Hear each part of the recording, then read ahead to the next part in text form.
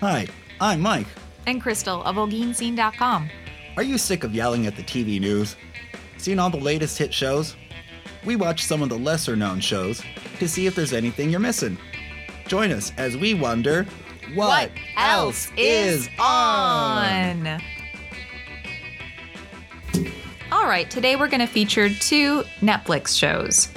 A documentary series called Abstract: The Art of Design, and a comedy series starring comedian Maria Bamford. All right. So I think we'll start with Abstract. Crystal, what did you think of that?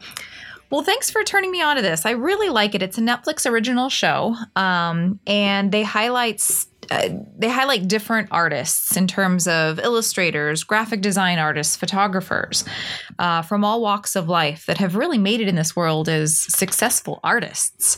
It's very inspiring to watch. Mm-hmm. Which artists that we watched did you like the best?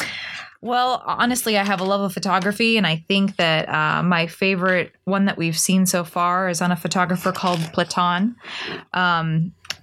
A lot of his work extends from different presidents to, military people. He did a lot of covers for Time magazine, George Bush and Bill Clinton and Obama, Putin.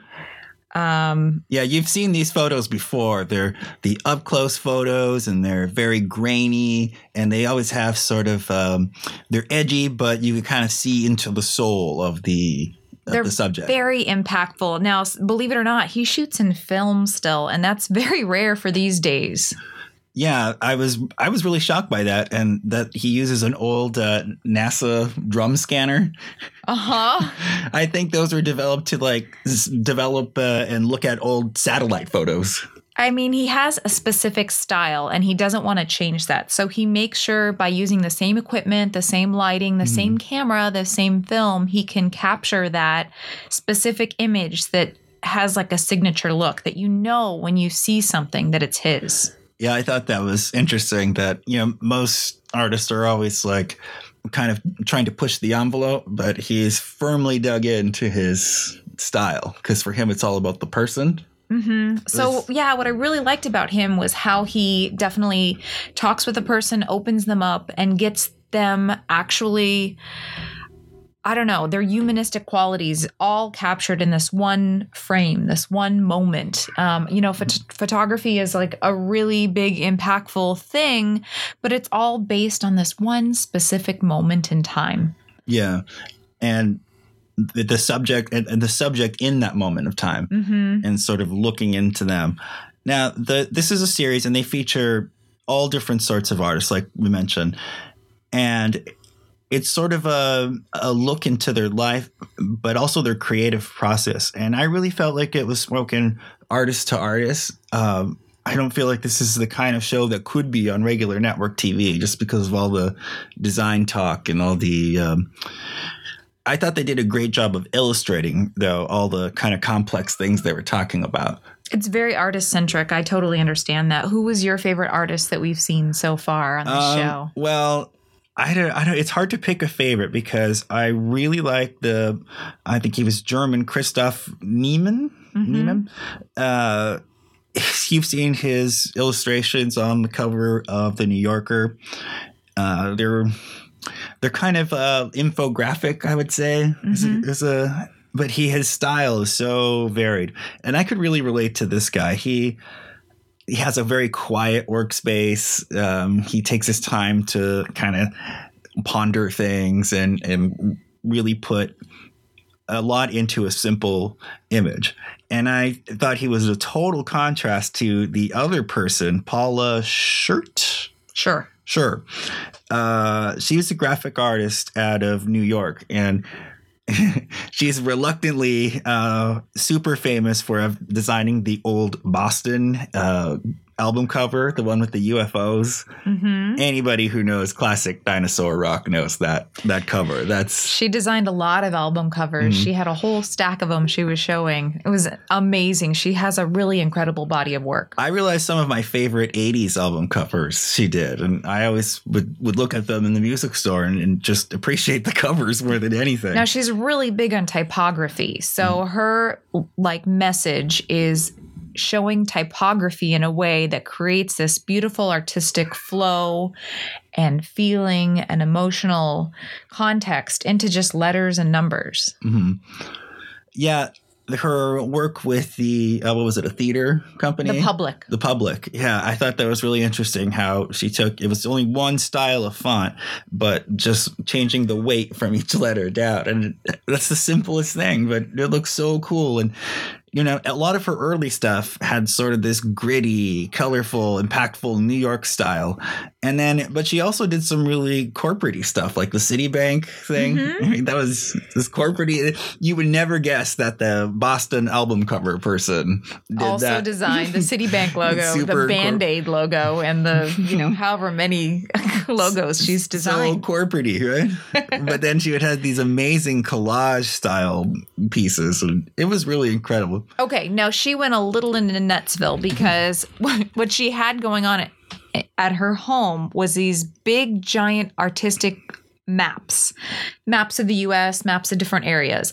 But then every single bit of space was filled up with some sort of typography, whether that was the zip code from each and every location on this U.S. map to words and letters, and it was just... Yeah, if I could describe it, it's this giant hand-painted map that looks like something a crazy person would have on their wall. Someone who's like trying to plot out a conspiracy or something of that nature. Obsessive compulsive is the nicest way to put it, because holy moly. Then she pulls out this drawer and she's got like 20 more of these maps that she's done. Yeah, the whole time she's working on this one map, and I'm thinking, how long did this take? This must have taken like a year or something. She has 20 more. She opens the drawer with 20 more. Incredible. So, but I like also that these artists take their work home with them, that they're not only artists when they're working, but when they come home to relax, that is their mode of operation. And I guess that's kind of ours. All right, we're going to take a quick break and help our cat Poof figure out whatever he needs. Because, wow. You're so noisy today. It's like almost like he knew we were doing something that needed to be quiet. He's been quiet for like 2.5 hours, and now all of a sudden he needs us. So we'll take a break. We'll be right back. Stick with us. We'll be right back.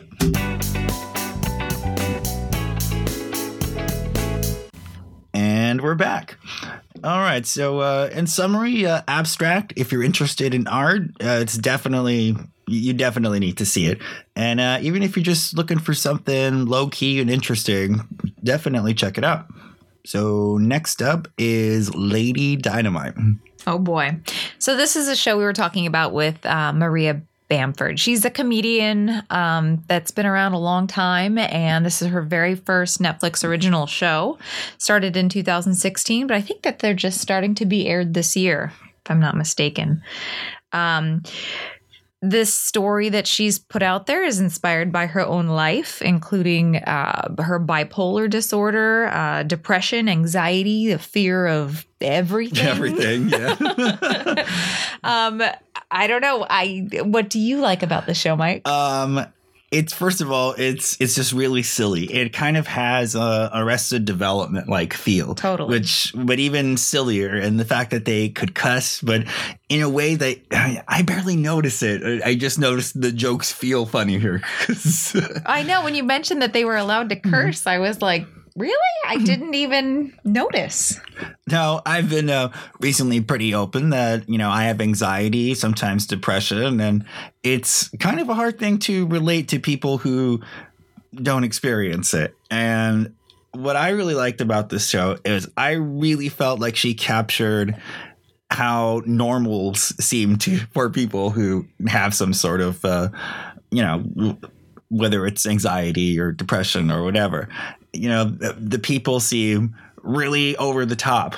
You know, anybody who's sort of social just seems like a crazy caricature of people. And every little thing is a disaster, even though it's kind of not really a big deal. Now, to be honest, it's pretty much centered in Hollywood where everything is larger than life. But actors and acting agents and things like that tend to be completely outlandish, over the top, and exaggerated. Right. So they're already, even to a normal person, like that. So to Bamford, they're just these crazy caricatures, but it still works. It's so funny, and they really bring a lot of big name comedy guest stars. Which do you have some of them that? Well, we started like right off in series 1 with Patton Oswalt, who we love.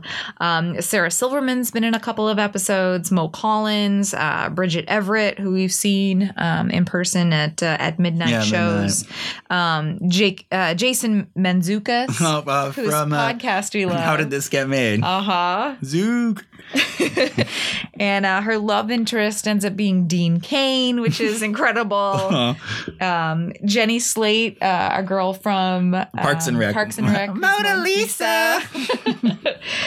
It draws a whole group of really hilarious comedians together for the show, you know, which is a really nice, refreshing way to see things. Yeah, another interesting thing about it is it has sort of a non-linear script. It kind of captures sort of coming back into the scene, her time after, you know, kind of having a breakdown, and then sort of at the top of her game. I think she was the open lady. Oh, for Marshalls or Target? Marshalls? It was Target. No, Mervyn's was the open, but she had another kind of a crazy ad for Target. I don't remember what it was, but she totally riffs on that in the series with completely even more over the top. And comedians have to earn a living, so sometimes crazy commercials is all they can get their hands on, and that's what she ended up being known for. But they always like go completely off the rails in this show and turn into all these crazy things, like The Simpsons. One little thing turns into this whole thing that you never see coming. An incredible series of unfortunate events. Now, you thought it was really strange at first. It baffled me. Something about it I just didn't understand. And I think that's the disconnect I was telling you about. It's like, this is how the world seems to, you know, people with anxiety or agoraphobia or obsessive compulsive. She kind of mixes a little bit of everything in there. Although she herself is bipolar 2, which I think, she's depressed and then sort of has moments of mania. And they really work that into the show, too. Sometimes it's just kind of, and then sometimes she's like, Completely. So it's a really funny show to check out. You know, if you have someone or know someone in your life who has faced any sort of anxiety or depression or bipolar disorder, it's definitely something you want to just take a look at, just for the comedic aspect, not for really any intellectual learning. Yeah, you know, I would like to try to break some of the stigma with this stuff. There's a great website, makeitokay.org. It kind of shows people, families specifically, who have someone in their life like that, you know, how to talk to them. Oh, that's The Hilarious World of Depression. That's the one. And that podcast brings up the good point that, you know, some things are worth a laugh, even in something as serious as this. And I really feel if you could joke about something, then, you know, as long as it's not in a super rude way, then, you know, it's part of getting people to talk. You're more likely to open up a conversation about it, and I think that's very important. And like I said, I think this is a great way to, if you are someone who has this, you'll see a little bit of yourself in her and kind of be able to point out to your friends and family, oh, look, and they'll probably see a little bit of you in there too.